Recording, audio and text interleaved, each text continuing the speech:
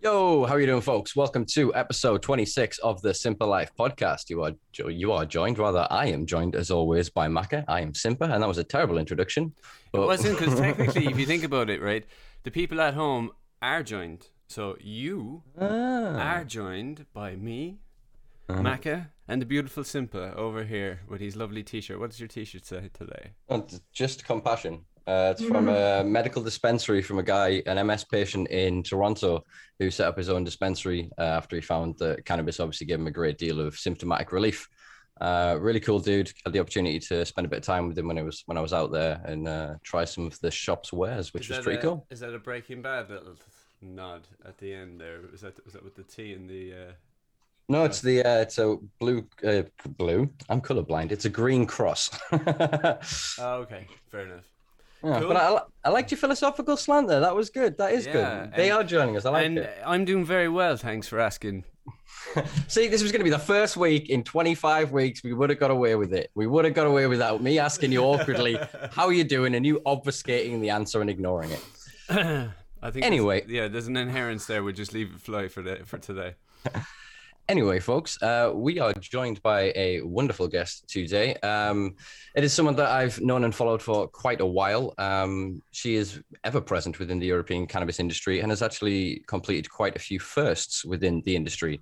Our guest today is Clara Herb, who is a French cannabis marketing expert and educator who is currently living in Barcelona.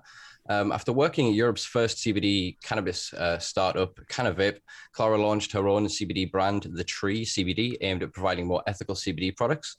Later on in 2019, she also created Europe's first cannabis marketing agency, Herb & Co. So without further ado, I will throw you over to Clara herself to introduce herself a bit better and give you a better idea of her background and who she is. Hi, guys. Thank you for this great introduction. I'm Clara Herb. I define myself as a cannabis marketer because today I'm the head of Herb & Co, which is a cannabis marketing agency, and we help to business to launch within the industry or to grow in new markets. And so to give you a bit of background, I started in cannabis in 2016 when I was lucky enough to meet a guy that said to me literally, we need someone that like cannabis and have a big mouth. Do you want to work for us? And I was lucky enough to be recruited by this guy from CannaVape, which later became Harmony. So I stayed 2 years in Harmony. I was in charge of marketing, so it was great because that was the first company to launch a CBD product in France. So we were really first movers. We opened the market. It was an incredible adventure. And after 2 years, Harmony was doing great. So I decided to leave to make my own CBD brand with two Spanish partners, which is called The Tree CBD. And it was we began to sell flowers, which was a success because in Barcelona we are lucky enough to have the clubs, so it was for us a great to enter the market. And within a year we became the first brand in Spain. And after a year in the Tree CBD, I decided to go back to my passion, which is digital marketing, to help other business to do what we managed to do with Harmony and the Tree CBD, and to promote cannabis to everybody, everyone, everywhere. And so that's what I'm doing today. I'm sharing my time in between the Tree CBD and Herb & Co. And it's fucking great. Excellent. Well, yeah, it sounds like you've had quite a steep sort of trajectory there. You saying you entered the sort of industry in 2016 and you were very fortunate to be in a position to be part of one of the first startups to profit from that bulldozing of legislation, from really attacking and finding a space to create a market, and then being able to obviously evolve within that market to such a degree that you gained such expertise within that period of time to be able to establish Herb & Co. What sort of companies and people do you work with at Herb & Co? So we started we mainly help CBD brands today because there's the brands that want to promote themselves. So for example, we had 2 clients in Belgium. One was doing oil, the other one had flower line. And then we had also in Germany, we have some in France. And except this, we also help new kind of business. For example, in France now we are launching.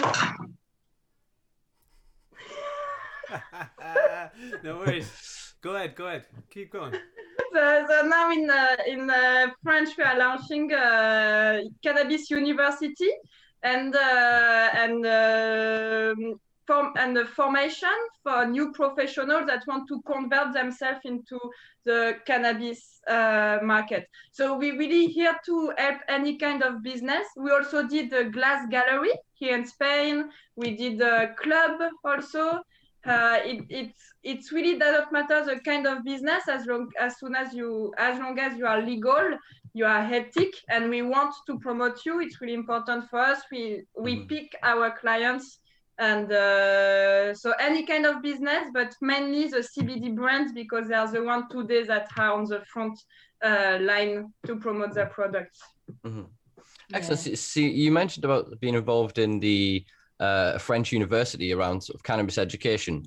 Is that similar to either sort of like the cannabis college in Amsterdam or more of a Oaksterdam sort of situation that they've got in California?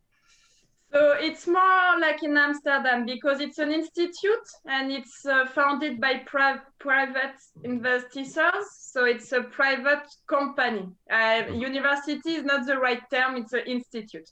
And basically this institute is providing formations. They have 2 type of formations. They have a cannabis one and they have a cannabis culture one. And it's more an institute. The right word is institute, and it's a small group of pupils. It goes by promotion. So every year we have a new one. And at the end of this, they have a diploma, which is recognized. And so it's an institute. Yeah. Excellent. I like how you said that you sort of split into business and of culture. I think that's something that is missing from cannabis marketing and cannabis education, especially, is they're kind of stuck within the small place between a rock and a hard place, as it were, with legislation and with cultural acceptance. But it's great to see then the idea that promoting more of the culture that will permeate or will exist after the legislation has changed. Whereas I think that a lot of the material that's being created today is very much of the industry right now, rather than discussing or creating accreditation for future progress. Yeah. Because I believe today, I mean, on the marketing side, we really need before seeking legalization, progress, etc. I believe we first need to educate everybody. Because now the first slowdown, the first thing why the industry is not growing is not the legislation, is a lack of education. And people today, they just don't know, and they just totally in fear because they don't have the right information. And I believe before everything, we need to educate as much as possible. So that's why today, in anything I'm doing, in any clients I'm having, I'm saying to them, if you want to grow, if you want to make money, if you want to, as a business, it's nice to be educating and shit, but you want profit, So I say, like, whatever you want, you first need to educate the people, and from there, when people know, then we're gonna be able to, think about like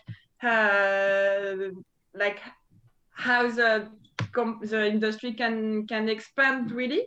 But that's why today I'm focusing on the education on the people, because great people like you actually are taking care of the activism and the law side. But as a marketer, I'm really trying to first open the market, to really. I don't know if it answers the initial question. No, I think. Sorry, it does make sense. It does make sense if you think about it. I mean, we've had the idea of locally using cannabis to reinvest locally and strengthen communities, and obviously the promotion of new types of businesses that will affect that in a positive way is a very important thing to sort of point out, especially if people are more educated about and have the correct information. Then it's more likely that they'll sort of veer towards industries or created industries that would be more beneficial to a local community. Does that make sense? Exactly. I almost fucked that point up, but I rescued it right at the end. But it's interesting what you said about reinvesting into the community, because here in Spain we have the cannabis clubs, and what they do, the cannabis social club, is very, very interesting. It's a place where everybody can become a socio, and when you become a socio, you give them the right to grow your plant, and so you can go pick up your plant and smoking on spot. And the thing is, like, everybody says that they don't have to make profits. This is wrong. They can do profits, but all the profits they make, they have to reinvest it into the club. So this is so interesting, because then that's when they're going to do conference, that's when they're going to make effort to show different sides of the cannabis club. So it's incredibly interesting to reinvest, but at the same time it stays a bit on a closed circle, when it will be very interesting to invest in capturing new people. And the goal is not to cap more people to make more money, but it's more people know about cannabis, more people know they have access to a natural way to cure a lot of things. It's not medical claim. I'm not a doctor. I can't give medical advice. But more people know there can be a solution, and more people can benefit from it. So it's super important. Yeah, it's an interesting point that you brought up before about businesses being informed and sort of the general population being informed. Ultimately, if these businesses want to be successful in a sustainable industry, they need consumers. If the vast majority of the people don't know they've got an endocannabinoid system, they don't know what cannabis does, all they've ever seen is reefer madness propaganda that has been produced and put out by governments around the world. And then they've kind of met dare campaigns and various just say no sort of anti-drug rhetoric. This then leaves them very, very confused. And I think the clubs then, as you say, play a vital role in the community, because they create a safe space. This is one of the things that has been the cornerstones of what we do when we put on Durham City Cannabis Club events, is to try and create that harmonious, peaceful place where people can consume and for a small period of time forget that the authorities are going to persecute them, that the contents of their pockets could land them in prison.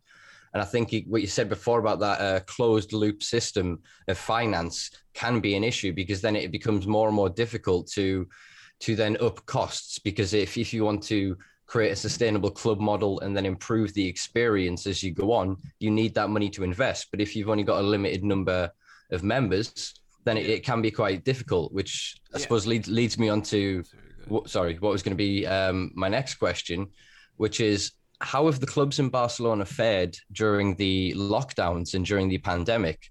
Because I've seen a few different news articles suggesting that there are some movements in some of the clubs where they have been physically taken over by armed gangs. They have kind of turned up on the doorstep, chased them off, changed the naming of the club, and they now own the club. So I was just curious about your experiences with what's been going on recently. So the clubs, I've been experiencing them for like 7 years now, and it's true that there is a big change, but I'm not sure it came really for the lockdown. I think it's right before, because basically for a long time the cannabis clubs were not legal, and one day they became legal, and they start giving license for place to open, and that at this time people, like it was around 2012, 2013, people that were getting lessons, it was really the growers that were growing the plant for the people. That was really the people that love the plant, the people that wanted, a bit like now in the UK, I guess, you know, like if you open a club, it's because you're an activist, because you're ready to go against the law, because you're here to help the people, you're here for the plant. And the thing is, with the years, so the business went great. A lot of clubs did wrong by inviting a lot of tourism, by making a lot of profit, etc. And since that moment, the laws on the cannabis club have been restricted a lot. They had to comply a lot of more norms, so it was more and more costly, less and less interesting to have profit. And that at that point, that a lot of clubs actually had to close. Then, of course, the lockdown didn't help, but that's a movement that happened a few years ago already. And the thing is, now what happened is like license are being bought by people that really don't care about the plant. That's, I guess, what you call the gang, because they invest into the sex club and into the cannabis club, and they're just here to make money. So they open a lot of different clubs in a lot of different locations, and it's commercial, and the Instagram is nothing about the plant. It's girls naked, and it's we totally lost the plant, the love, the culture of the plant, you know. But it's not all the clubs. There is still some clubs that are like the best, you know, like La Calada, Dr. Do, Mr. Teddy. I mean, the ones that are here since the beginning, that has still have their community, taking care of their community, like, and still move the good value. But as you said, now it's new for a few years. We have the clubs, commercial clubs opening, and they did take over the clubs from activists, from people that were here for the communities. And it's a shame. You know, I believe it will be a spot for everyone, but now it's really taking over because of the money. The one with the more money is the one that is buying the more license, and it's a shame. It's a shame. It's true. It's true. You're right on that point. Do you think it may end up? Obviously, the new and I believe first female mayor of Amsterdam is obviously trying to shake up the sex worker industry and cannabis tourism within the city. And one of the things that they've proposed is basically a ban on tourists. And this has culminated because of a rivalry issue with suppliers. So the coffee shops were allowed to hold 500 grams per day as a kind of discretion. Once it's sold, another 500 comes in, and that was called the backdoor supply problem. So that they was allowed to legally sell them. You could carry 5 grams on the street, and so there was this discretion around it.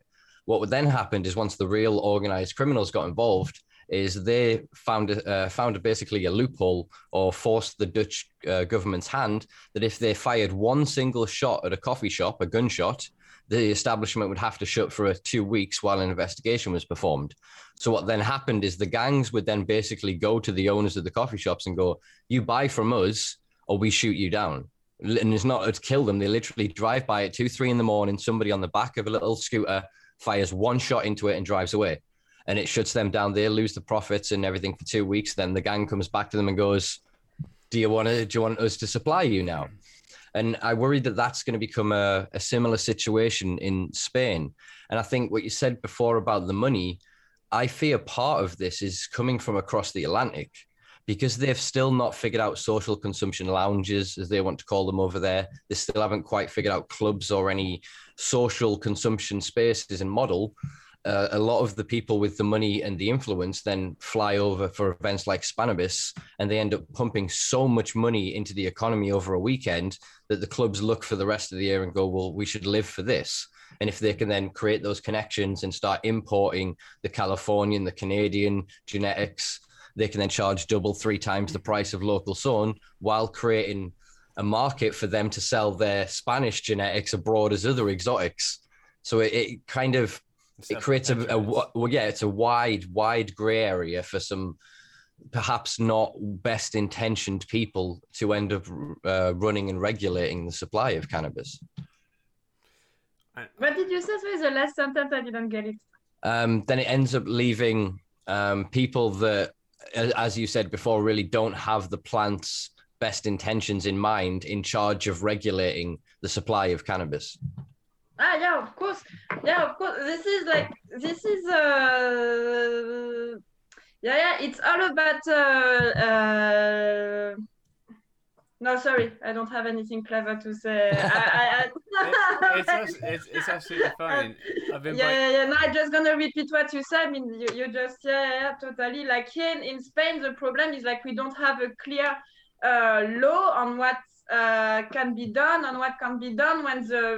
when for example in Spain the clubs don't have the right to invite the tourists, because basically in Spain the law on the cannabis club on cannabis in general says that you have two place to smoke, two right to smoke. The first one is at home, so you have the right by law to have 6 plants at home. Then you grow your plant, you can smoke them at home, you can like do whatever with them at home, but you can't take them out, you can't walk with the tree in the street with them, you can't sell them obviously, so or you grow. And if you don't have the capacity to grow your own plant, then that's when you go to a cannabis club, and by becoming a member you give them the right to grow your plant, and therefore when you go in a cannabis club you go to consume your part of the plantation of the club, and therefore you can consume this part in the cannabis club, but you don't have the right to take it out, you don't have the right to sell it, etc. So this is the law on cannabis club, and normally, like, if you don't live in Barcelona, you shouldn't be able to enter in a club. Or if you are in a club, you should be only in one club. You know, like that's the essence of it. But I never saw a club being punished for having a lot of tourists. I haven't seen a club being punished for not reinvesting the profit. So that's the open door to all the people that just don't care, you know, and that just here for the profit because it's easy, nobody checks. People is putting a lot of money into cannabis. So yeah, of course, if we had a clear law on what can be done and what can't be done, for sure it would reduce this kind of situation, you know, because now it's just gonna go exponential. So that's a shame, you know. Yeah.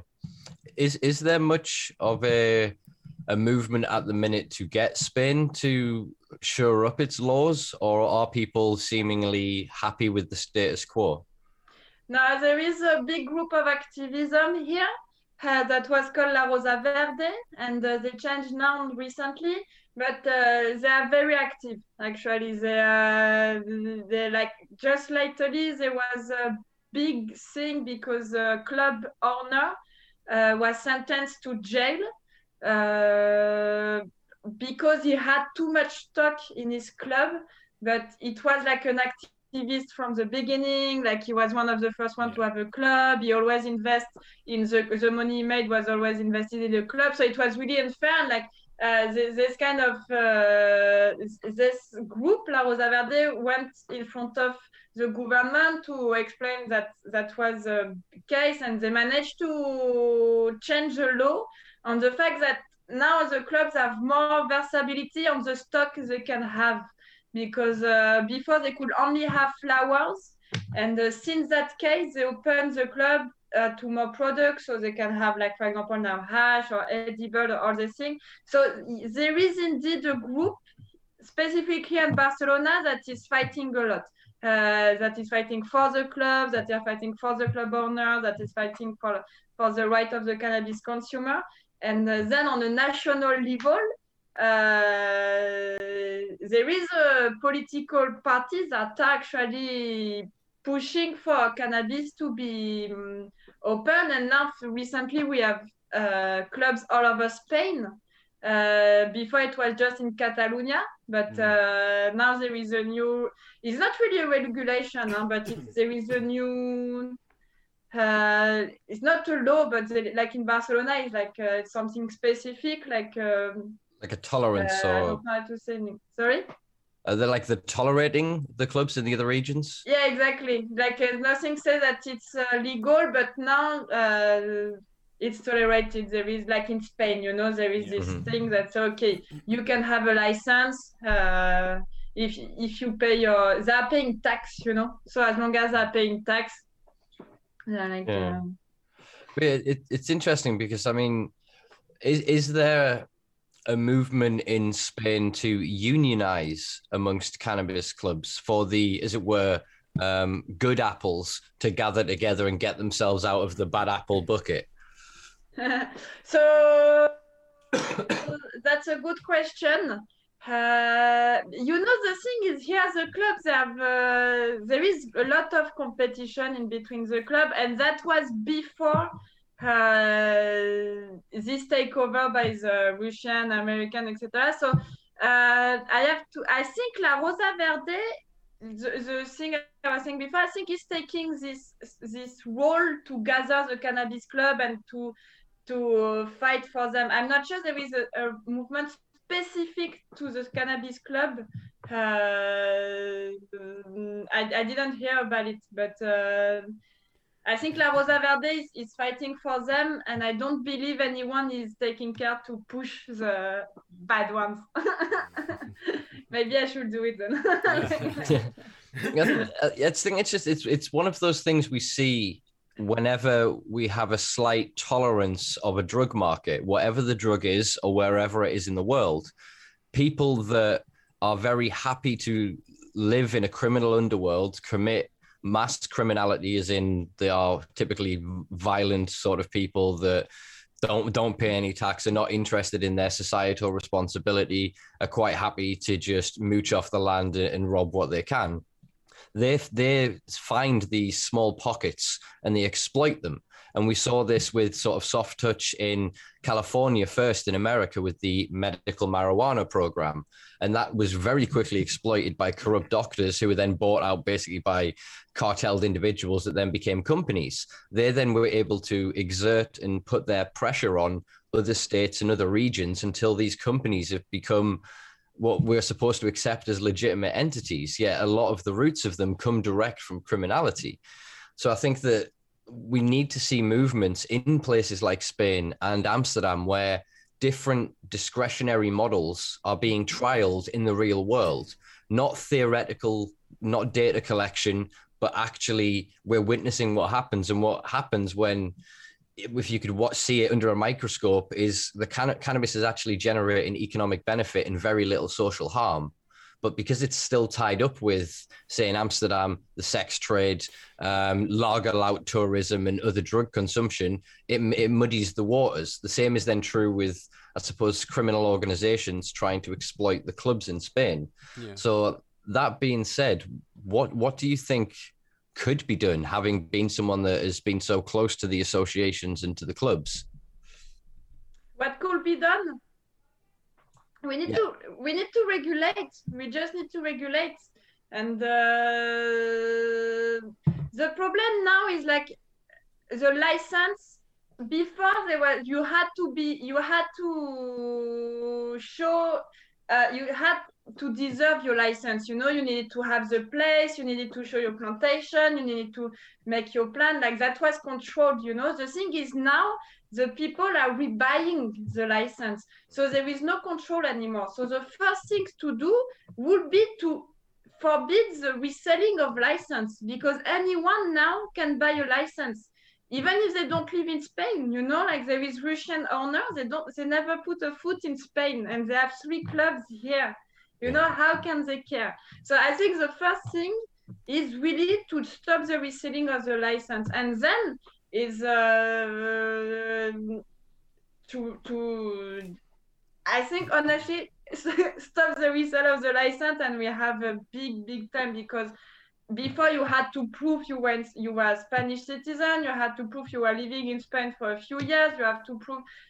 That's the good clubs with this license. That's the clubs that are here, that are sustainable, that are ethic, that are here to help the people, and that understood that the cannabis club is to help the population.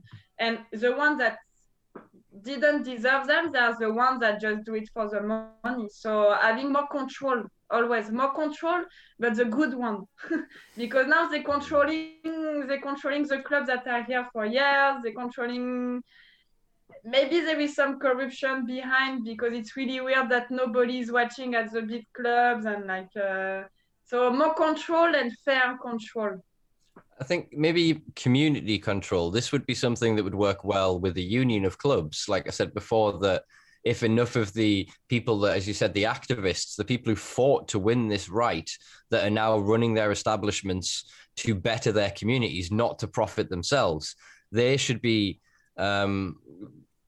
rewarded for that in a way, not financially, but in a way that goes, you guys know what this is about.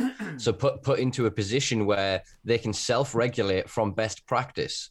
And I think exactly what you were saying before, the resale of licenses, this is something that the Americans and Canadian big companies are trying to get around, and they're just merging and buying out, so that by the chain of it, they can buy minority-owned licenses, which are becoming ever more restricted within, or rather unrestricted within, American markets. So they're incentivized first.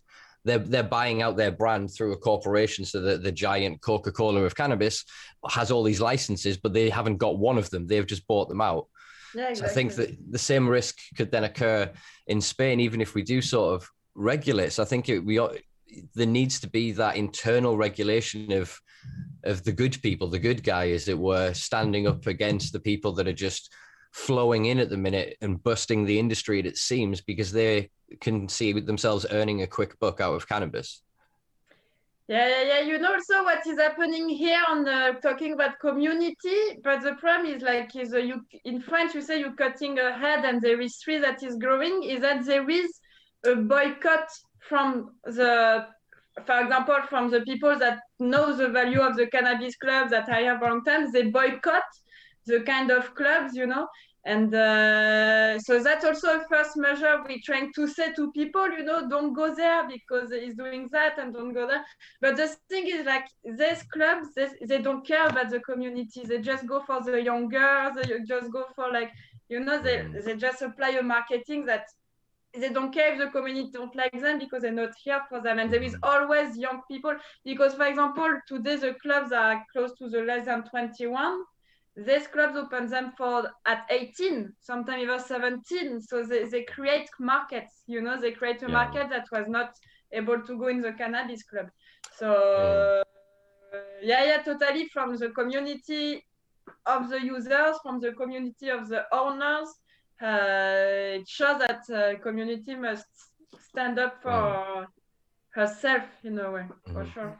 Yeah, it's interesting. The thought I had there is, sort of, we were talking back and forth, that was mulling on the back of my brain, was that a lot of the culture that we're seeing is really morphed out of being the diversity of a cannabis consumer, in that we welcome you because you consume cannabis, to almost that of a drug dealing culture.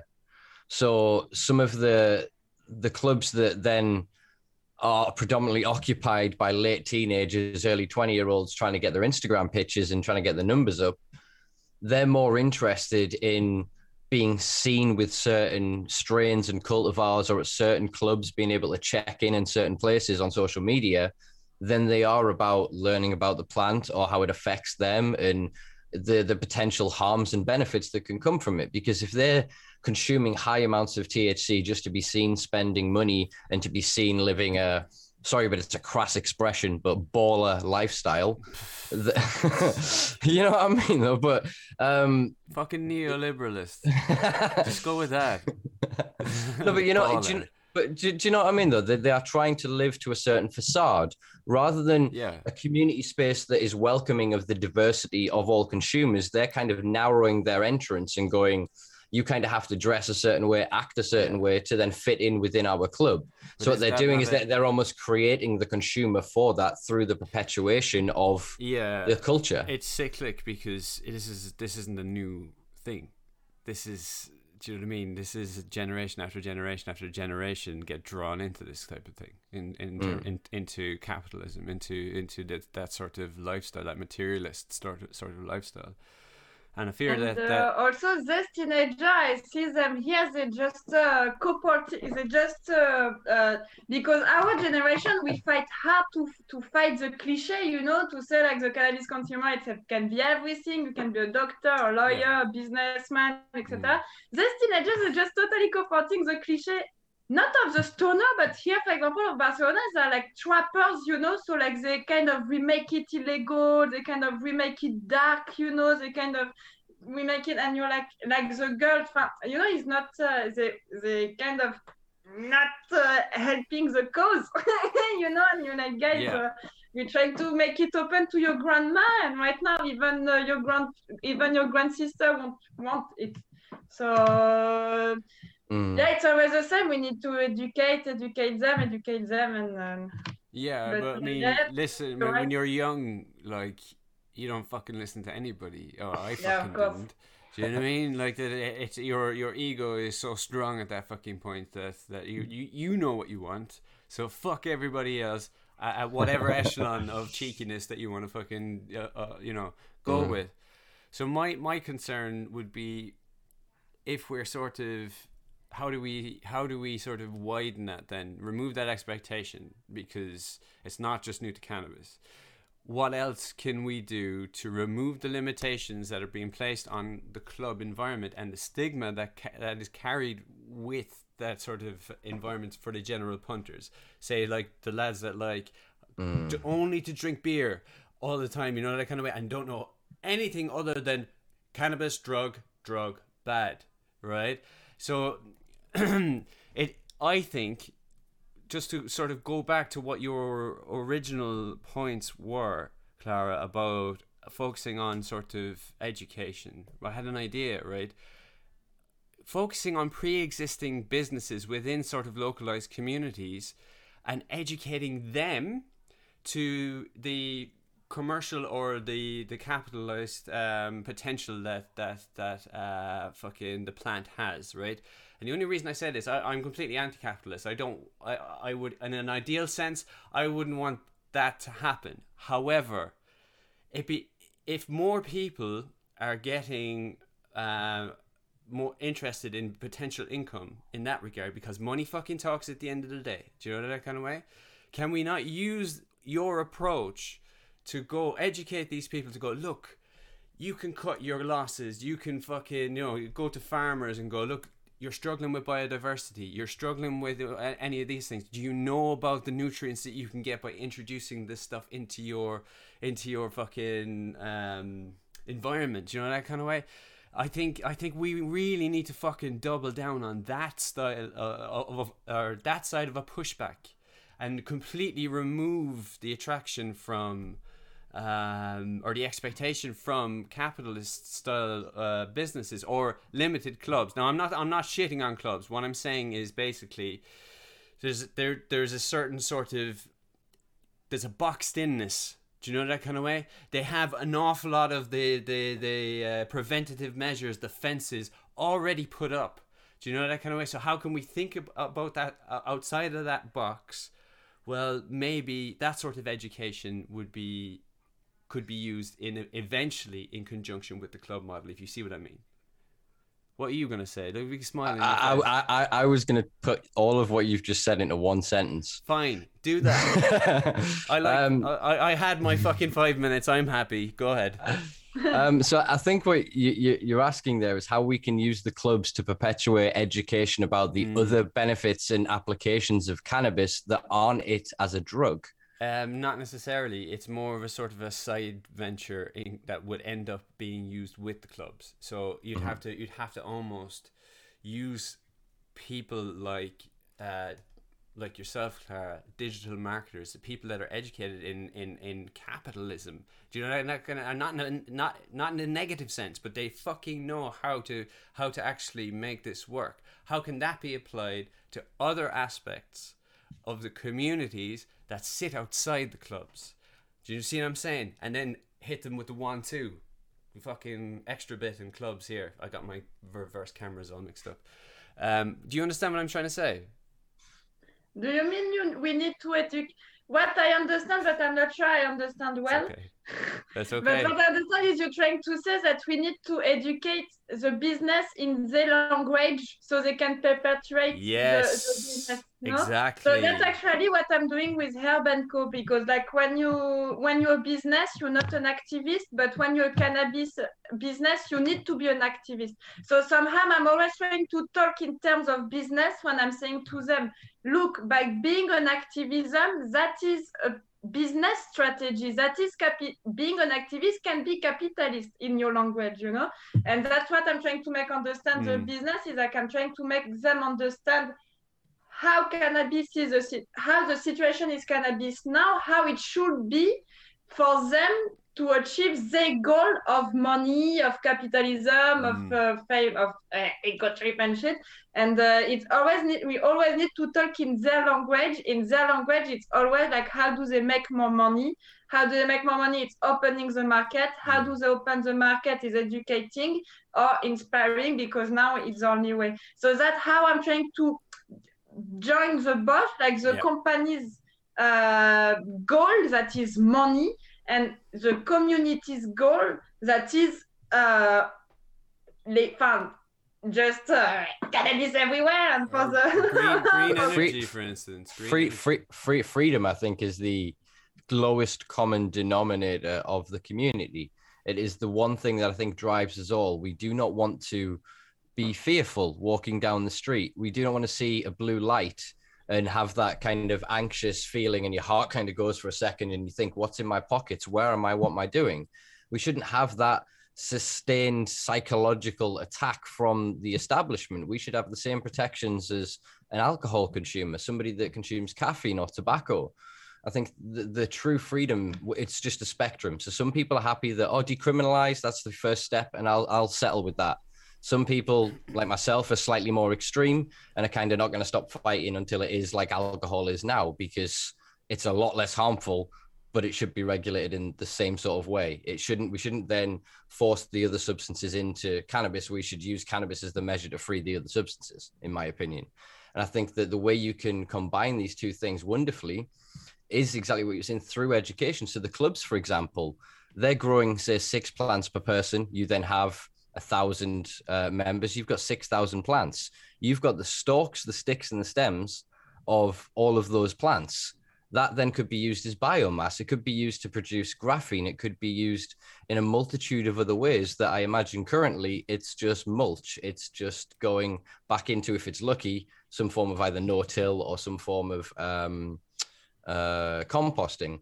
But more than likely, it's just going to go to waste. Whereas if we kind of looked to vertically integrate and diversify from just the drug aspect, I think the community of clubs could earn themselves a much stronger footing within the rest of, especially Catalonia, with wanting to have more autonomy from Spain by being able to bolster the rest of its industry. You think of how much Spain exports in terms of fresh produce, or in terms of what they produce in seeds to the international market. If these were then ran by the clubs as well, all of that extra income, rather than creating these huge profitable industries, would still create the profitable industry, but the majority of that money would build the Spanish people up first. It wouldn't then end up opening another cookie store somewhere or opening another whatever brand here, there, and everywhere. You know what I mean? It would actually help the people that created the environment for this profit to happen.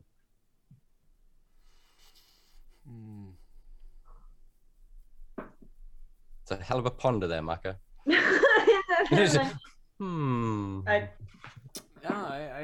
It's an interesting point, I think. I'm just,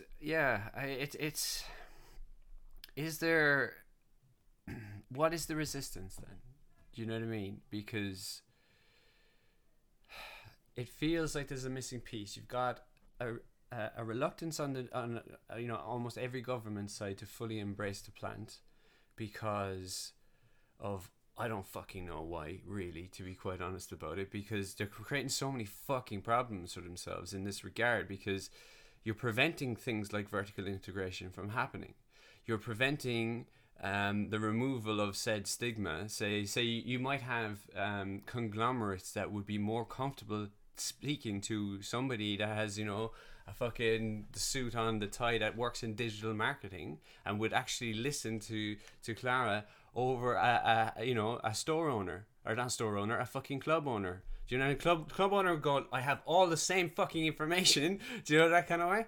I'm just thinking, like, how the fuck do we get that connection to happen? Do you know, that kind of way? That's the fucking missing piece, because the lack of clarity is obviously is driven by some sort of not mistrust, but like misplaced faith in fucking prohibition. Do you know what I mean? It's like, and even when you get to the likes of Canada, who has 48 laws, I can never remember the fucking number, right? But it's half-assed shit. Do you know what I mean? You've still got black markets. You've still got problems. You see my problem. You've put up all of these stopping points, and without thinking about how everything is fucking connected, and it's really fucking disheartening and disappointing to consider that there really isn't an environment where that freedom that you've just said, Simpa, isn't fucking there. You can't just walk down, you go to any store or whatever and pick something up and just go outside and start fucking puffing it in Canada. No. Fuck you. Do you know that kind of way? I mean, it's nonsense. It's absolutely nonsense. So I appreciate that there was quite a few points in there, and it was more of a frustrating vent than a singular sort of response to what you've just said. But, you know. Your answer is sat here in our guest. Exactly. That's what I'm trying to get at. Yeah. Yeah, Clara is trying to unify marketing with education, with actually not just creating a space for companies to profit, but teaching them the basics. Exactly. Because the sheer number of companies around the world that have gone, I have money, that will make me more money, and they go and give it to somebody like Clara that will have no soul. I'm not saying you do, but I'm saying that you don't, sorry. But somebody in your position that is literally just going, I want to make all the money. Yeah. They can very quickly connect those dots, and they miss the fundamentals. And if they miss the fundamentals of the science or the basics of the plant, once they're then not working with somebody who is educated, they could end up creating a very dangerous product. They could end up mislabeling, mishandling, breaking a lot of laws, and potentially causing great harm. So the point that I think Clara has made most clearly this evening is education is it's the first, middle, and last step to all of this. It has to be side by side, because we can't just allow ourselves to ever become too relaxed within the science of this, because it evolves every single day. And one thing we're teaching today, saying is this is fact. A discovery tomorrow will show us to be entirely wrong. And we're still talking about laws and legislation that were written 60 years ago. You think of how much discovery we have made in 60, 70 odd years, and the fact that we're having to still have these kind of conversations. But I think it is really, to me, inspires me and fills me with optimism that companies are receptive to what it is that you are selling, I suppose, in this sense, Clara, that they're actually going, oh shit, yeah, we don't want to just make money for the next 3 months. We want to know what's going to happen with the law change. Exactly. And actually the good ones are going, no, we want to make that law change. Yes. And here's the thing. Exactly. Sorry, go but ahead. you know, with Herb & Co, we're really careful, because we only working with people that want to work for the cause. You know, every time I have a new client, I always say to them, like, if you enter in the cannabis industry, you need to become an activist. Because I actually had to refuse a few clients, particularly Israel one, that I could ask him anything. You know, it was, what are your goals? Like, what is your vision for the future? Like, and it's all about money. And he didn't even know CBD was a different molecule than THC. You know, he was just like, yeah, if you can find CBD without THC, then we're gonna make money. And the companies now that are not educated and that are coming for the market have the whole power to kill the market. And for example, in France, it was in 16, 17, so the market opened a bit, like CBD companies, first Harmony, and then a few came, like Okahan. etc. We have made so many, they went in front of the government, like to change the law. Like we really, for 2-3 years, we put such an effort in going for the government, changing the laws, educating the people in the right way. Like this was such a work, and therefore the CBD legalized in 18, didn't legalize, but a new law passed to say that CBD couldn't be illegal in Europe. Mm-hmm. So that's on what the CBD shop opened in France. But there is one guy that has nothing to do with the cannabis industry, that knew nothing about cannabis, obviously neither about the industry, took the buzz, and like a week after CBD, this new law passed, he opened like coffee shops in Paris, everywhere, where you could see the big CBD birds in the window shopping when it was illegal. It's still illegal to show the products. So it was like coffee shop with big birds and like promo, like big promo all over the city, like young people queuing in front of, like making all the social media with governments was afraid of this. Of course, it took it really bad. So on 1 week after, we had a new law saying that we couldn't sell CBD flowers, and saying that all the CBD products must be done with CBD extracted from the seed and the stem.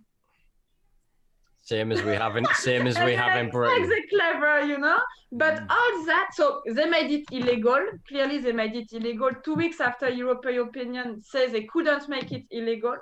And all that because of one fucking guy that knew nothing, just about there was money to be made, and he killed the whole France industry. And today in France, just a few months ago, Europe criticized France for putting CBD illegal, because in Europe you can't forbid a product to cross the European barrier if you can't show it's an issue for public security or public health. And because France can't prove that with CBD, they had now to change the law. And so just now in France the situation is changing a law for CBD, but without uneducated people and without interested people, we would have been for 2 years, 3 years already with a clear CBD market. So Is there now a risk of a resurgence, another one of these guys popping up and going, I'm going to do exactly the same thing, and you end up going round the carousel again? Yeah, for example, he got justice on this guy. He got into justice problem. I think he don't have the right to work anymore. Like he banned him from the industry, sort of thing. Yeah, something like this. But we always we never protected from assaults, and that's an issue, and that's why I think the most we explain to people, and most assaults will be ashamed to be assaults. If everybody know, because now if nobody knows they can just, for example, coffee shop, nobody knew, that he couldn't do that. Everybody was happy, blah blah. Nobody knew. It just killed the industry. But if people were more aware, but I think we never protected from those people. It's interesting, because I suppose the ignorance in our history have simultaneously held us back, but also pushed us forward. Because without his ignorance, in a lot of ways, the system wouldn't have gone, then that's not what we meant. So they then wouldn't have been able to go back to the drawing board, take that minute and kind of go, what is it that we're going to do? Obviously, it is then international pressure that is then kind of forced their hand. But it's going to be very interesting, because obviously we over here in our little island are no longer part of Europe, apparently. Brexit has kicked in Article 50, and without getting too political to our listeners, things are pretty difficult at the minute in terms of importation, exports, in terms of treaties, etc. The European Union, however, are looking quite far ahead. And they're now starting to recognize that there's somewhere in the region of 700 to 750 million people in the mainland European area. And that if there's one trading bloc, they're legalized, legitimized, and regulated in some form cannabis market, they would dwarf the entirety of North America. So Mexico, North America is in the United States, and Canada.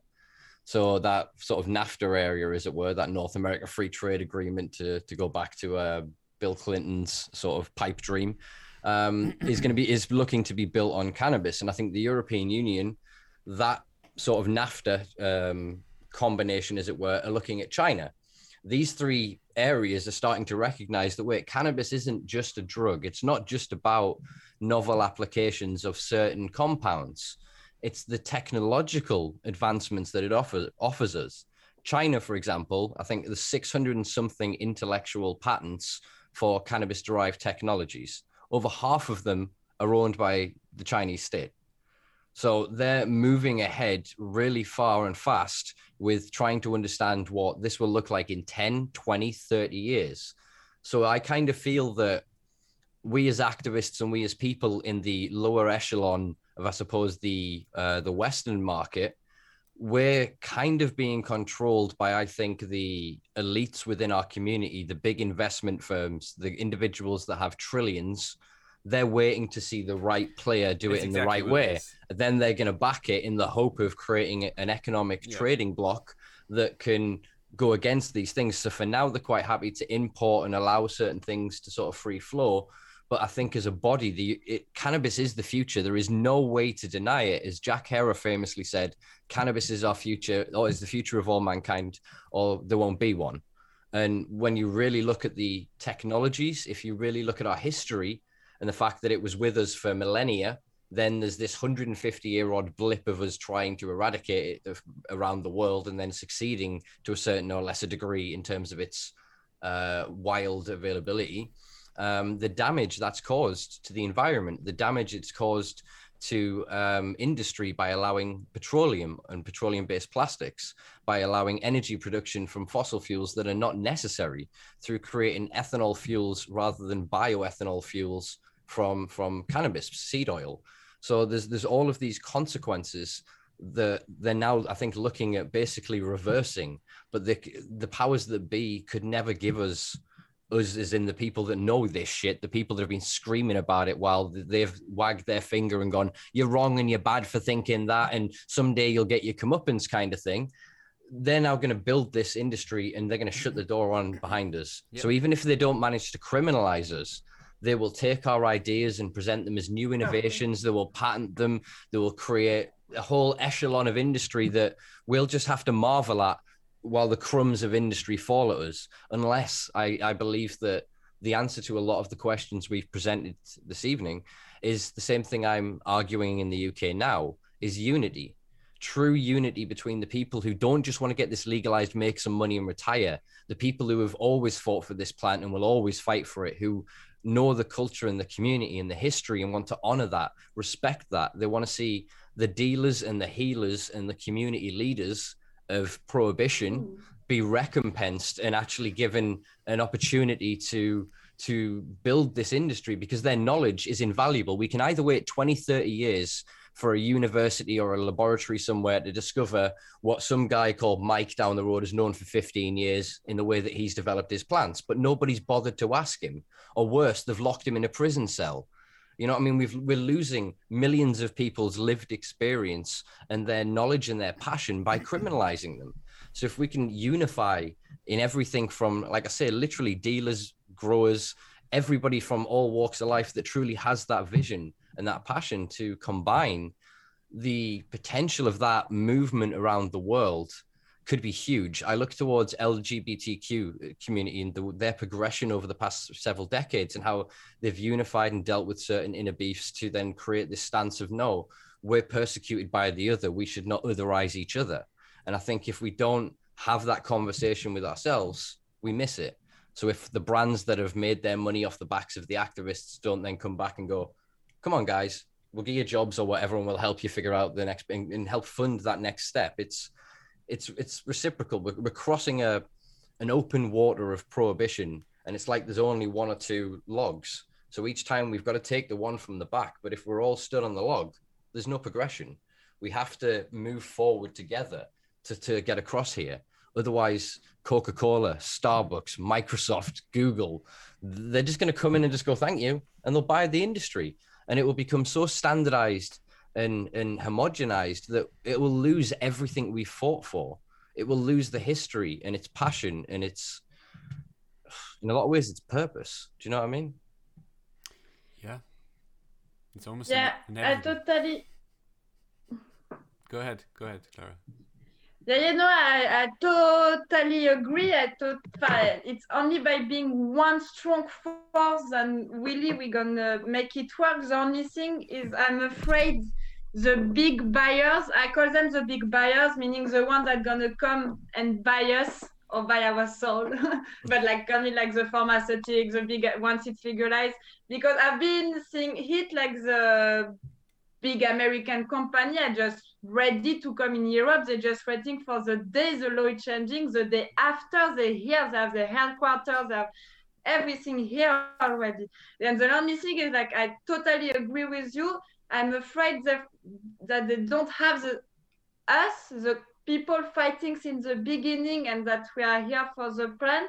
We don't have the same interest as the people that will come to manage the industry, and I'm afraid like if we really want to follow them at some point we will have to sell our soul once again, because for example their big goals, they want to have a way to have how do you say, like unify the cannabis, you know what I mean, like they want to be able to pattern and to have a way to grow always the same kind of cannabis, standardize the industry. Exactly, when all the interest of cannabis in its diversity, like it's like we can't standardize like cannabis, like, and so I believe that, I do believe what you say, but I'm afraid our interests are too far away to really go in one voice. I'm sure we can find some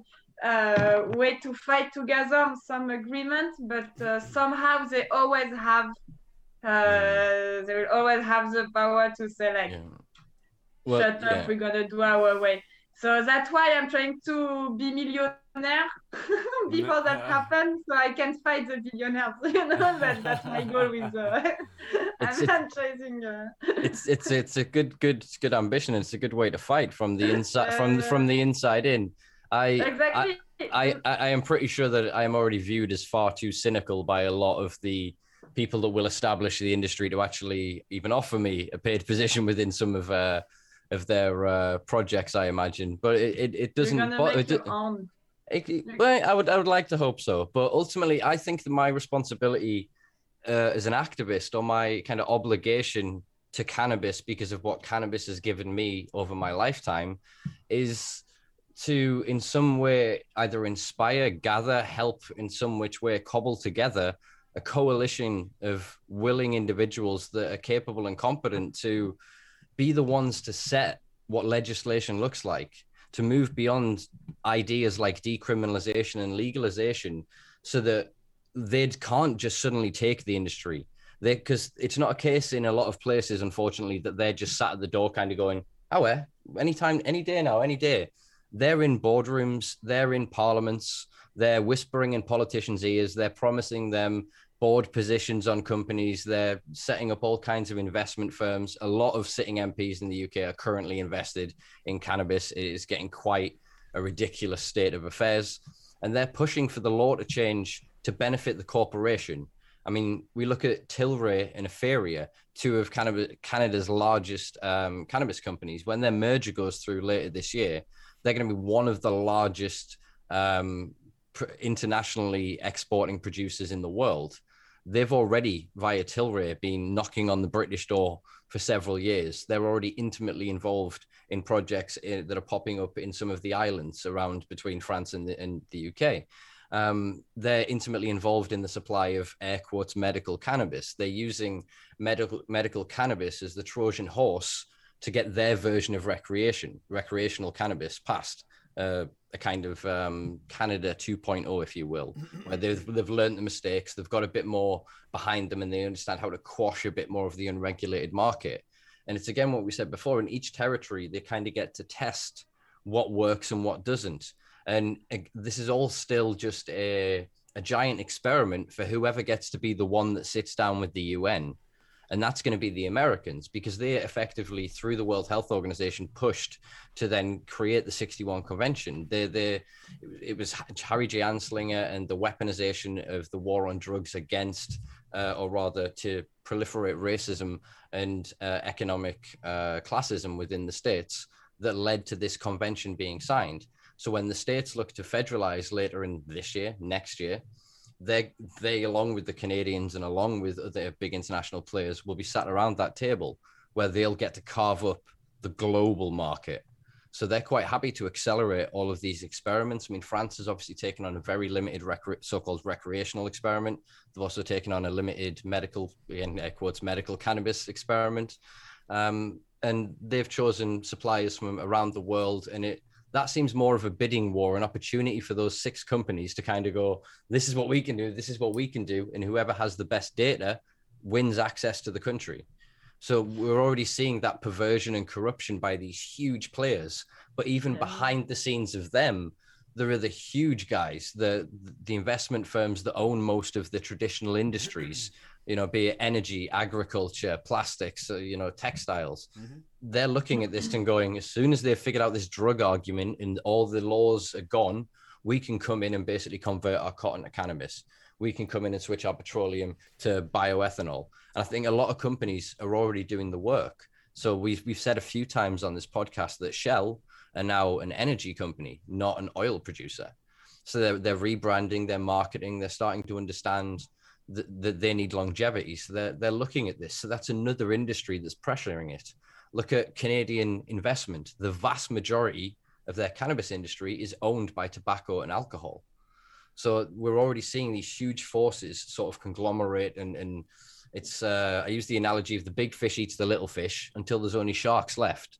And then when that happens, even the sharks will starve because there's nothing left for them to eat. They'll cannibalize each other, and the companies will eat each other until it's like food in the UK is run by about 5 or 6 brands. Like 5 or 6 companies own everything that everybody eats. And the same will happen to cannabis unless we can limit in the same way that we were looking or discussing with clubs about licenses, meaning that you can't produce unless you're going to help the people, you're going to help the community. It's not about you have the infrastructure or that you can make X amount of profit a year, because once those companies get large enough, they become like Google or Apple, and they don't pay tax anywhere. So they're actually making us more impoverished. They've become the dealers after paying the governments to criminalize us, and then we don't even see any of their benefit. Yeah. But very good point. And to come back to France, now what is happening, it's actually a scandal because everybody is celebrating because France just launched experimental medical cannabis distribution. So basically they're going to pick numbers of patients that will have access to cannabis products. Everybody's celebrating like it will be a great thing, but this is a total bullshit, and I'm getting so mad at the misinformation, because what really happens now is they say that they're going to make a test for 2 years. It was supposed to happen last year. You don't realize how many lobbies just push. It's just happening now. And they say like, we're going to see what happened. And if it works, in 2 years, we're going to legalize.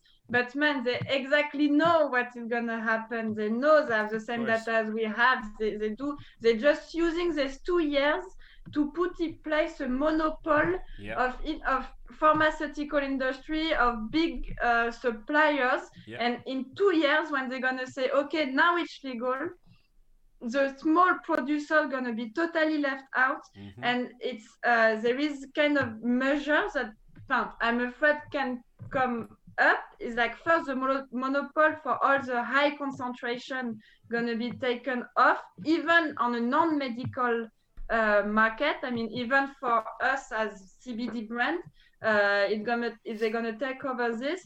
And it just 2 years to put in place a governmental monopoly that living out of the small entrepreneurs, all the people that fight for the cause, and just so this is to come back to your point. They're taking over, they're taking over now, and like they're gonna come. We won't even have the chance to say anything. It's gonna be exactly, because while this is already happening, people are in each other's ears, whisper, whisper, whisper, whisper, whisper. We're still trying to unify. We're still trying to go, come here, can I push back?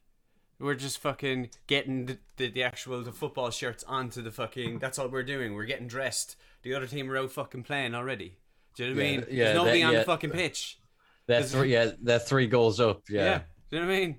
I mean, so this is my frustration. It's not a defeatist thing, even though you could argue that it would be, but it could be argued that it's a realistic thing as well. My frustration is, I think we obviously need to unify, but do we need to unify in the initial pushback? Because here's the thing, we won't make it in time.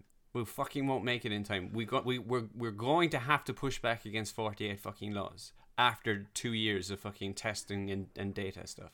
Go ahead. 45. Sorry? 45. I thought you were just going, shut the fuck up, I want to get in here. No, never be so rude. No, you're right though, in terms of if we try and at the first hurdle get everybody together and go, here's 500 pages of every detail worked out perfectly. It can't happen. We need real world experience to be able to sand the rough edges, to be able to polish this thing and see what it really looks like. So what needs to happen first, in my opinion, is the collective agreement on just some cornerstones of ideals, some ideas, philosophies, or concepts that are applicable to every culture, that are applicable to all cultures around the world around cannabis, because all of the cultures are different and diverse, and they come from very different sides of this. Some have literally never stopped their historic cultivation. They never really had a war on drugs. Some were facing the death penalty and now looking at creating tourism hotspots. So there's all these kind of economic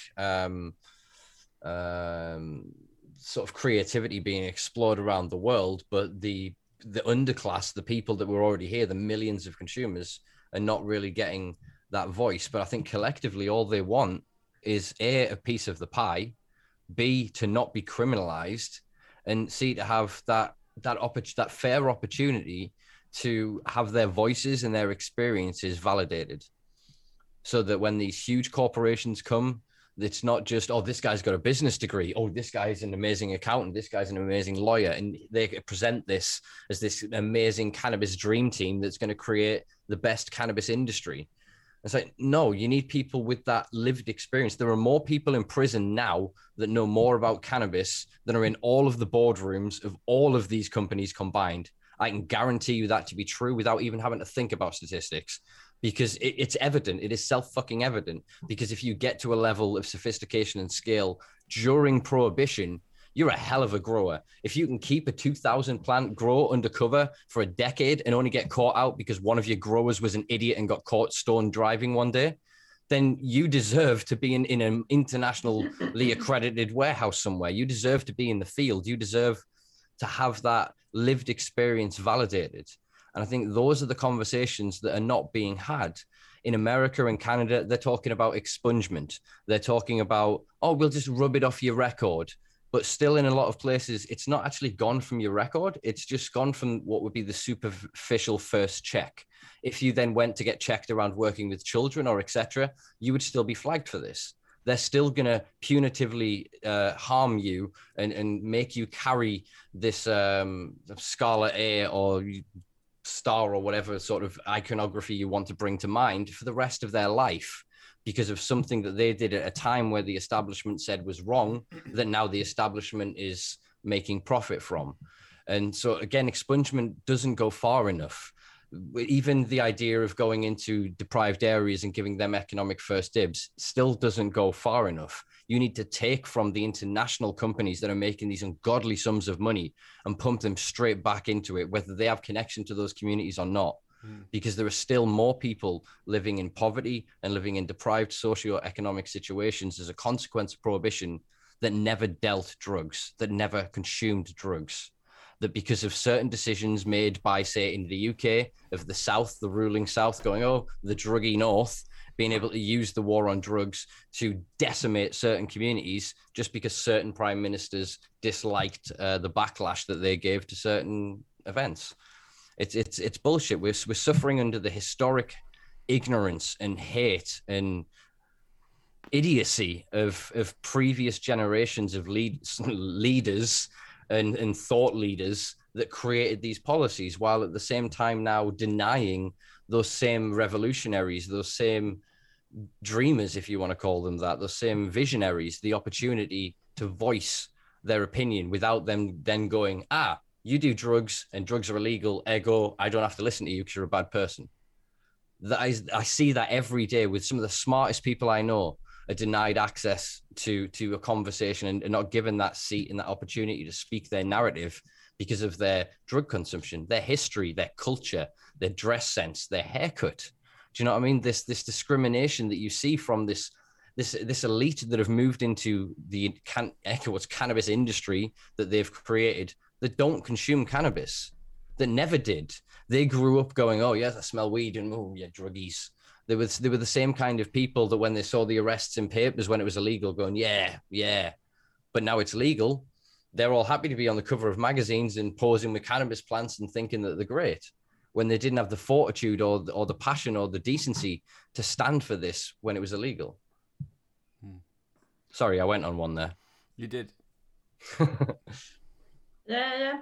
You know, to come back to a point about the companies that we don't want to be left over when the buyers come. I believe they're gonna need us. They're gonna need us because we do have the knowledge, we do have the communities, we do have the influence, the authority today, and that's why I believe they will need us. So that when exactly we need to unify, for example, Herb & Co, I really wanted to make it, but then because of the legislation, I had a lot of trouble to find companies because I opened in 19, Herb & Co, so it's a lot changed since 19. But I had a lot of trouble to find companies and employees, but I wanted to list it, for example, as you said, all the growers, that can grow, and all the people that know how to build hydrogen stuff and kind of have this catalog of cannabis talent that can be presented to a company when needed. And I believe that the big names of the European industry today, I don't think it's myself. I believe there is way much bigger. I'm making sure we don't think I'm talking about me. The big name of the company need to be able to present the smaller people to the big ones, for example, I don't have a straight example now, but that's when the unification must come, the unification of the talents to push each other, to present each other to the other one, like the one that have the connection to the big one, like let's present this because he do it for a long time, he deserve it, so that's when the solidarity and the unification must come, I guess. But they're gonna need us, and I think if we are aware of our power, we can really make it work for us in general. Almost like a socio-capitalist kind of a thing, isn't it? Exactly. Yeah. For sure. I mean, if you're in the cannabis industry, you can't really be capitalist. For me, I do love money because I believe I can change the world with money, but it's not capitalism. I don't want money to accumulate stuff. I want money because I can change things with money. Thanks to my money. Thanks to my money.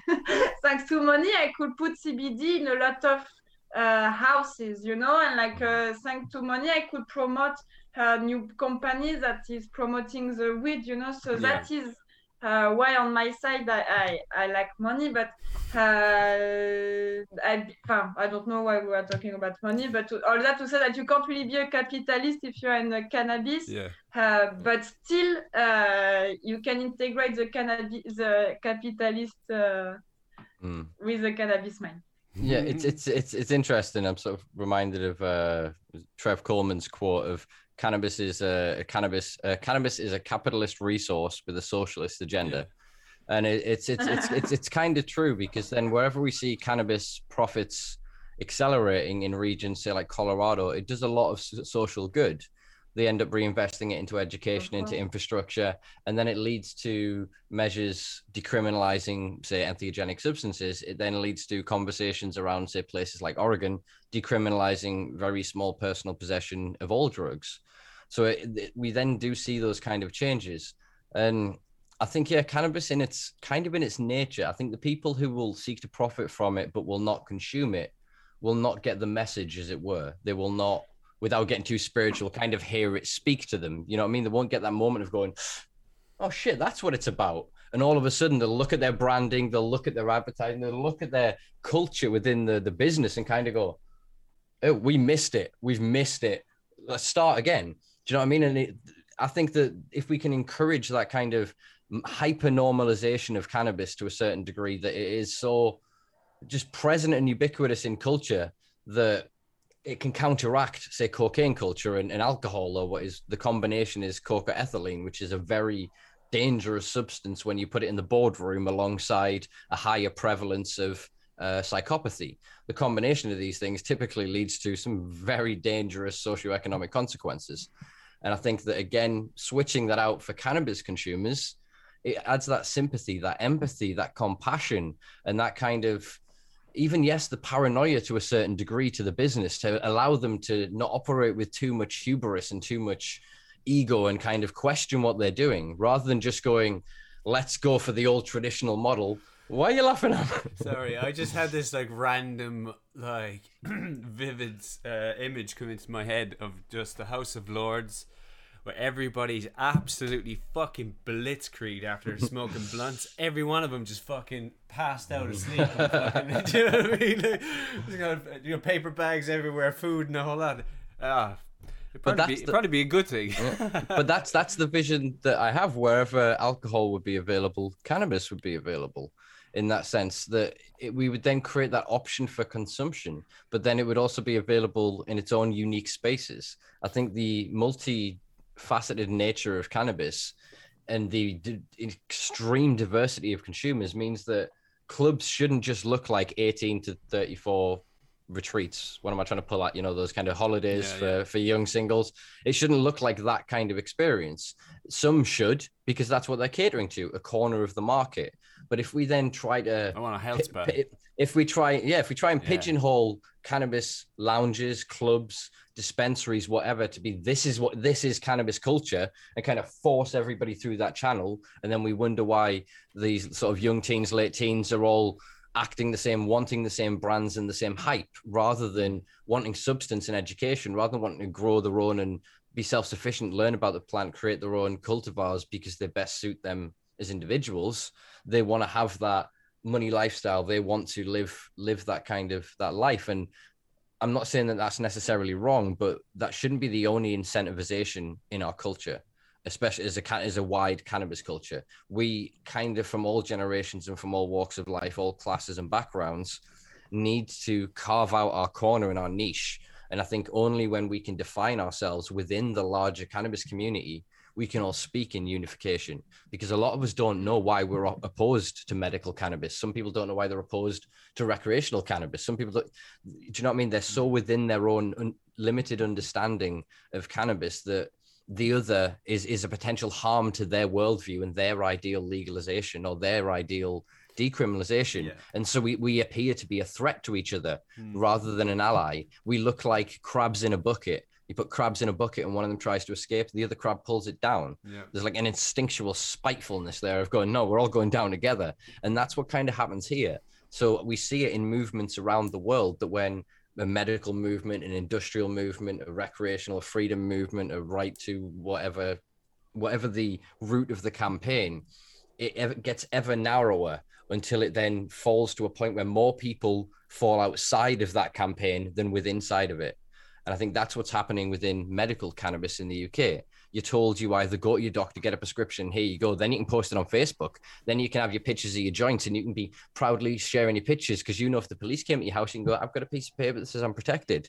But where were you for 5-6 years when you've been buying off that illegal market, when you've been supporting the unregulated consumer dealers and growers and cultivators? Do you know what I mean?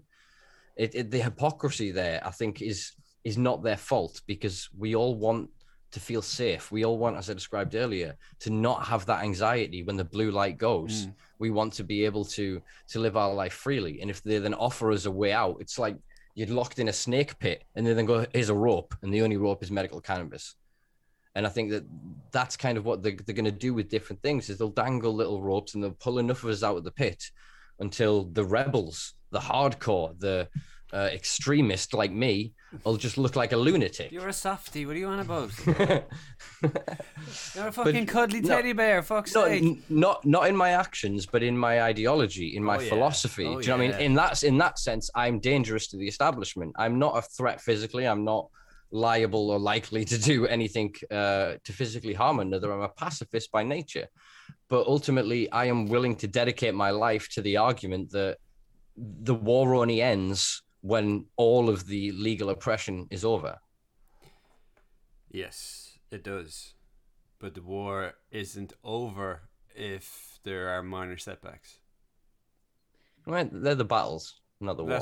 That's what I'm saying. That's what I'm saying. So it's not just because some seek safety, and I don't begrudge them that in the fucking slightest, and obviously neither do you.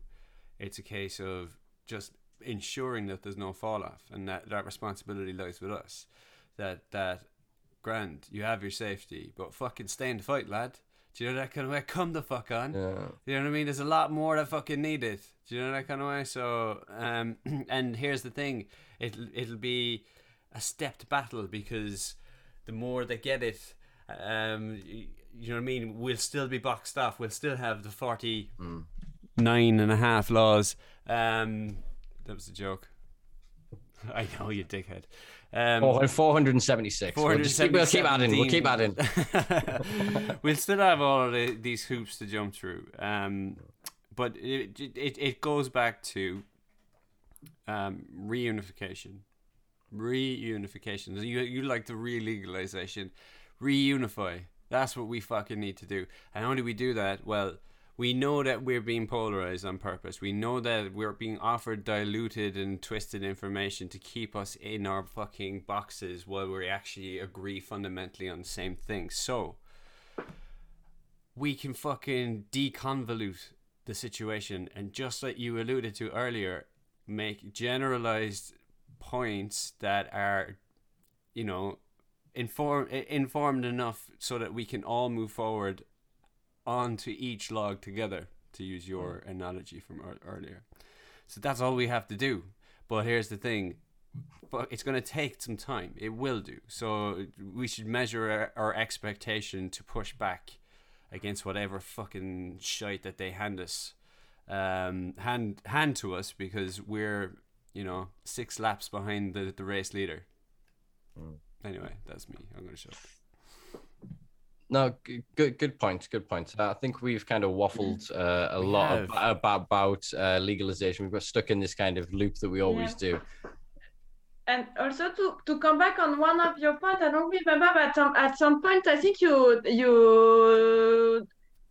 found, I wanted to add something about normalization, because during your talk something made me think about it. But I think also one of the things we have to do to help the cause, to help people to be on our side, to be on the cannabis community side, after the education, is the normalization.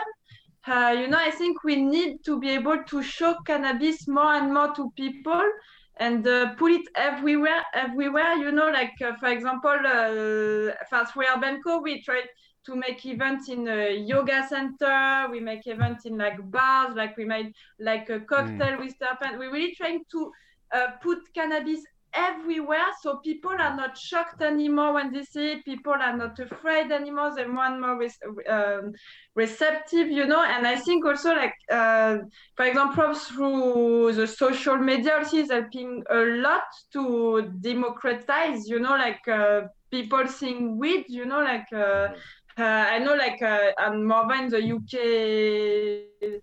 community, you have a lot of different people showing cannabis side. I'm thinking about Nina, Womanhood of UK. You have a cannabis activist.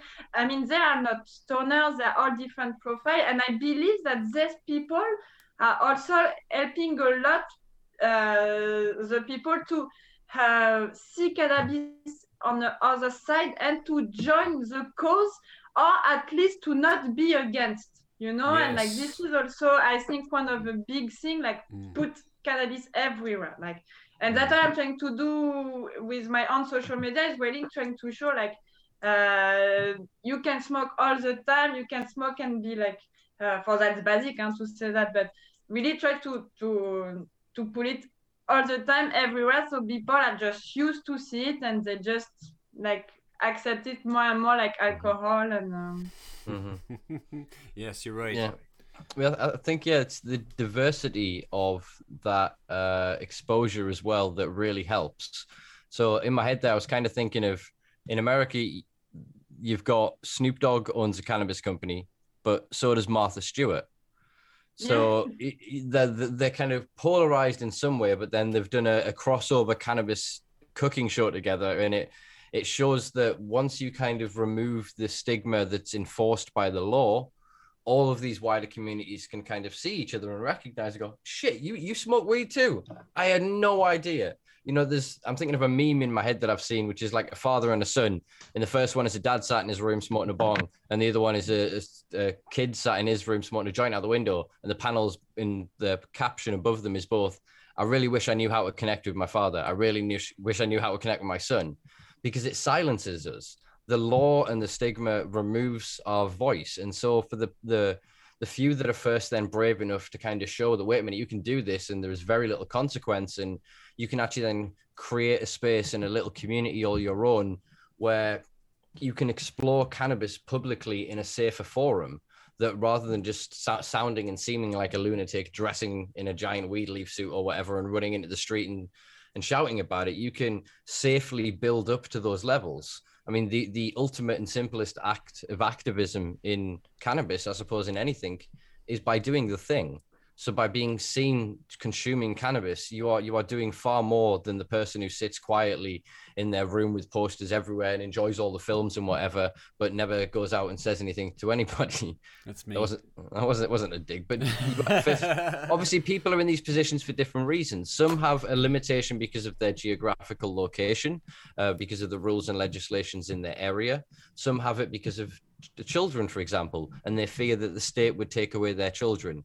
Some fear it for the stigma and bullying that they would face from colleagues at work. There is so many levels of stigma that come with this. It's not just the, oh, you stoner, oh, you got red eye, and any of the cliched jokes that you'll hear from people. It's really nuanced bullshit you will face in your daily life. They will not take any opinion seriously, because they will suddenly be able to go, you were high. Well, look at him. He's off his rocker again, when you're presenting something serious, because they immediately have lost that respect for you. And not only that, the law tells them they're right in doing that. And it creates that toxic loop in their head. So the more that they can do that and demonize them, the better they feel about themselves. And it gives that neurological feedback that they're going, oh, I'm a good person. I'm a good person. And society tells me I'm a good person. Do you know what I mean? And it builds up the average prohibitionist to be so ignorant, but so fueled with confidence because they're right. The law, I can just ring the police. In their mind, they are. I know what you mean. They can ring the police. They could have you arrested. They can have your home searched. So all they've got to do, prick is what you can be. But they can threaten you in a confrontation. So then, if you are just your average cannabis consumer and you can't wear a t-shirt with a cannabis leaf on, you can't be seen. You have to worry about how you smell in certain situations. Yeah. You're living such a no offense. I don't mean this to be personalized. It's fine. But you end up living a much smaller life, not because of who you are or the limitations of your personality, but because of the pressures from external forces, which limit you from being free. So even if you don't have the highest ambition in life, you are still limited by your possibility and your potential. So this is why we need that respect and to pay it forward amongst people. There is something else to be added into that example as well, and the more sort of I don't want to say progressed, and I don't want to say successful, but the more that you have, say, to use a sort of a capitalist trope, the more you've got to lose. Now, that's something else. So just a slight personalization for me, and I still have my hang-ups, and I won't go into them. I'm not looking for any sort of psychological help, even though I probably should fucking seek it at some point. But the point I'm trying to make is, at this stage in my life, I'm a lot more conscious of some of the things that I choose to do. Whereas if I was 10 years ago, I think I'd be a lot more brash than I am, and I'm brash as it is. So I understand your point from a generalist perspective 100%, but there's an awful lot more context that goes on, especially with, people that give a shit.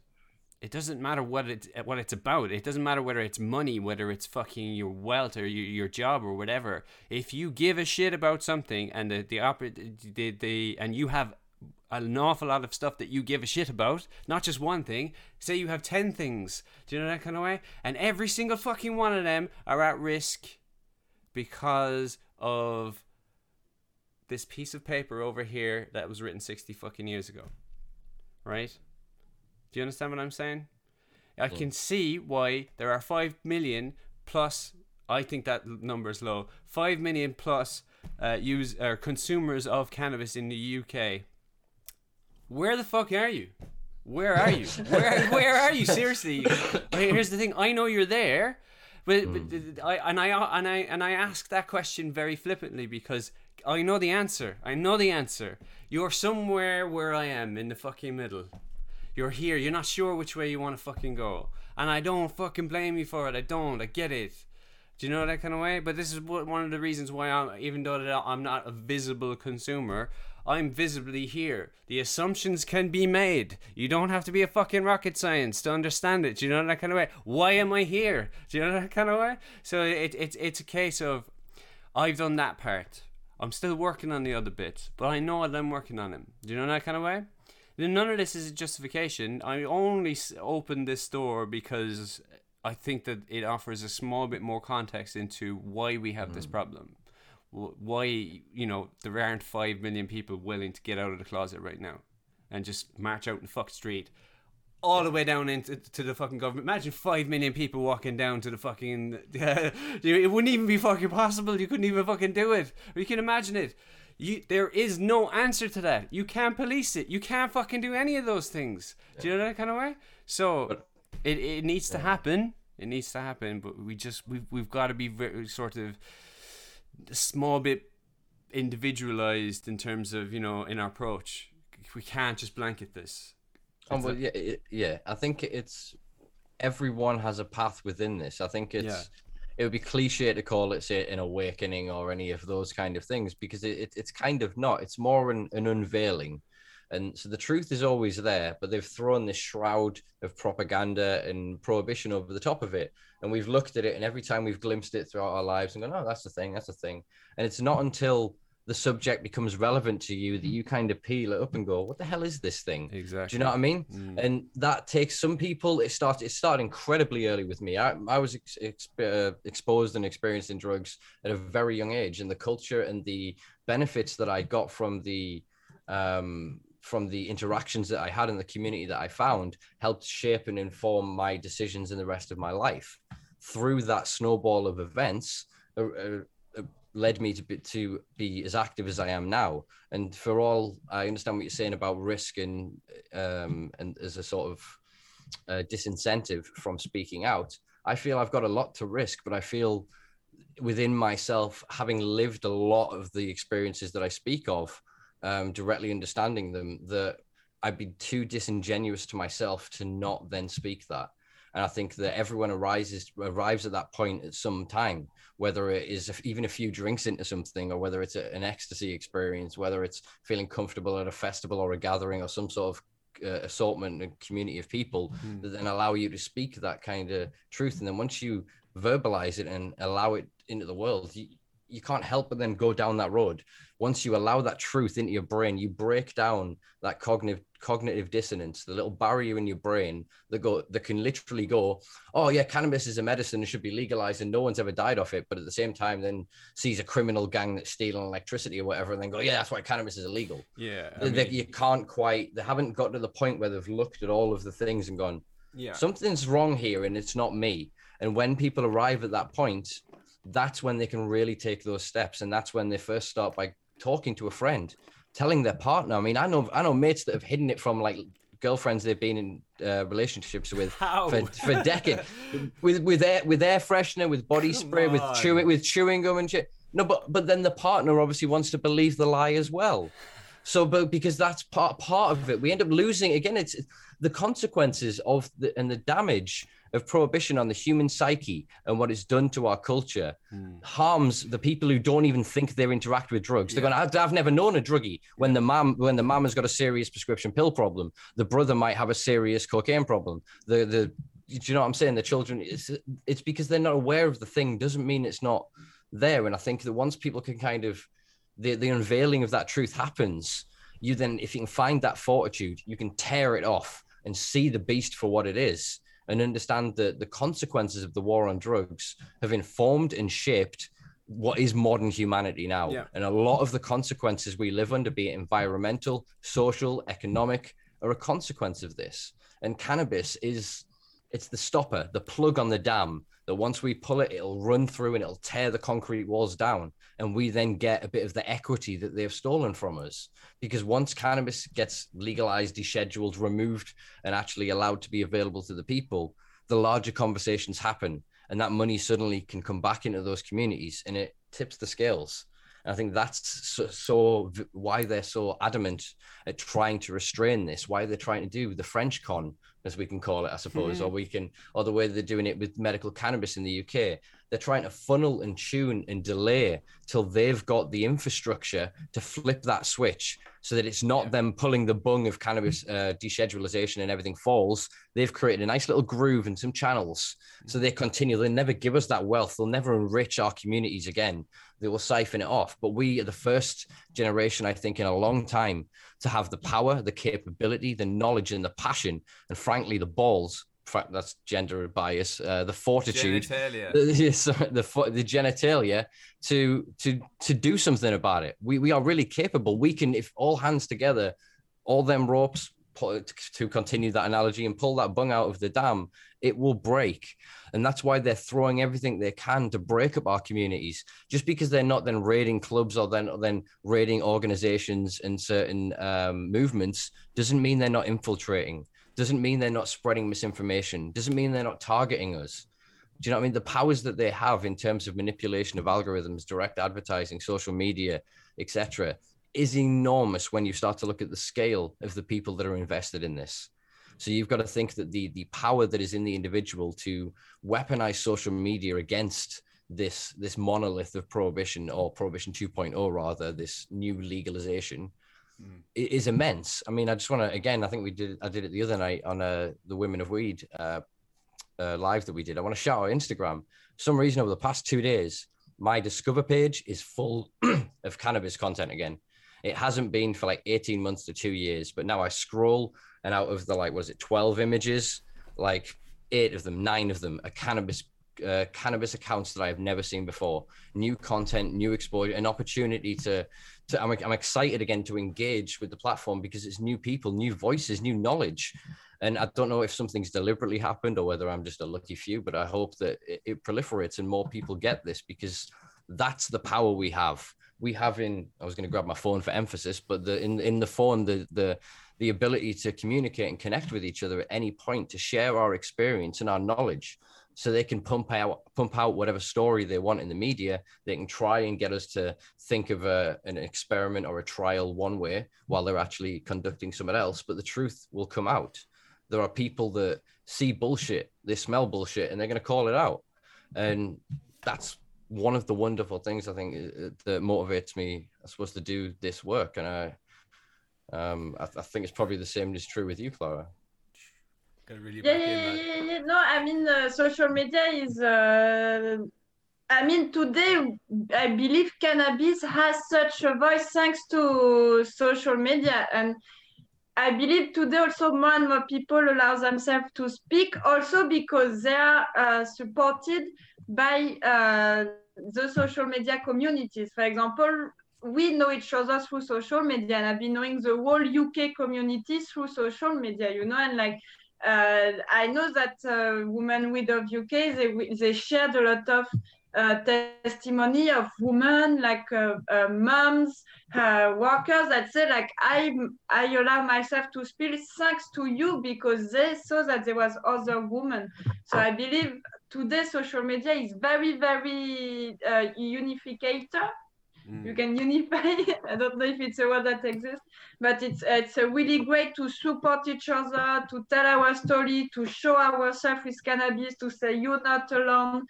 But as you said, they also have a huge power to shut us up, and to go to from my experience, I was shadow banned so many times. Like every time I was showing weed, for example, after for a week, I would have like 50 views on stories, and just for showing a flower once, and I'm like, they really, but I believe we're stronger than them and on the optimist side, and I just keep talking, even if it's for talking to one person. I believe stories have to be shared, and having an impact is not Instagram that gonna make us or not have an impact. We're gonna have it, yes or yes, and yeah, for sure. I believe social media has this two sides, but it's our choice to make the best of it. Indeed. So, like I say, hopefully this is maybe a lull in shadow banning and an opportunity, because a lot of the hashtags that were previously banned for me are now available. So hopefully we can then use this as an opportunity now to flood those platforms with content to show them that, oh my God, the engagement far outweighs their false morals and their willingness to adhere to certain laws when they're quite happy to ignore other ones for tax purposes. So I think we have that power. And I think on that point, it's a wonderful opportunity to round this up. So you've got one final question that I'd like to ask, just something I ask every guest, which is, what does the future hold for you? What does the future hold for you? The future is bright. A lot of blood flowers, a lot of people converted to cannabis, a lot of people helped with cannabis. I believe future, as you said, future is cannabis, and I believe it's coming now, and I don't see any future else. But that might be too lyric. On a personal level, my future holds on keep on pushing Herb & Co, hiring new freelancers, put the 3CBD as a mondial leader, and just keep educating the most people I see, the most people I meet, and yeah. Well, spread the love. Spread the love. Yeah, keep educating the people, especially the people that have the opportunity to change. Exactly, and yeah. I have one message every time for everybody that likes the plants. Is like whatever is your surrounding, whatever is like, educate your neighbor about the plant. You don't have to, for example, if it's your mom, you don't have to talk about cannabis. You can talk about hemp, about the environment benefits. If it's your doctor, you can just start talking about CBD. Does you know CBD? If it's your friend, maybe you can talk about. You can talk. Just educate everyone around you, and little by little, we're gonna win. We have this. We'll chip away. And thank you so much for this great talk. It's a pleasure. No worries. Pleasure. Excellent to have you. I'm not sure if Mr. Macca has pulled up.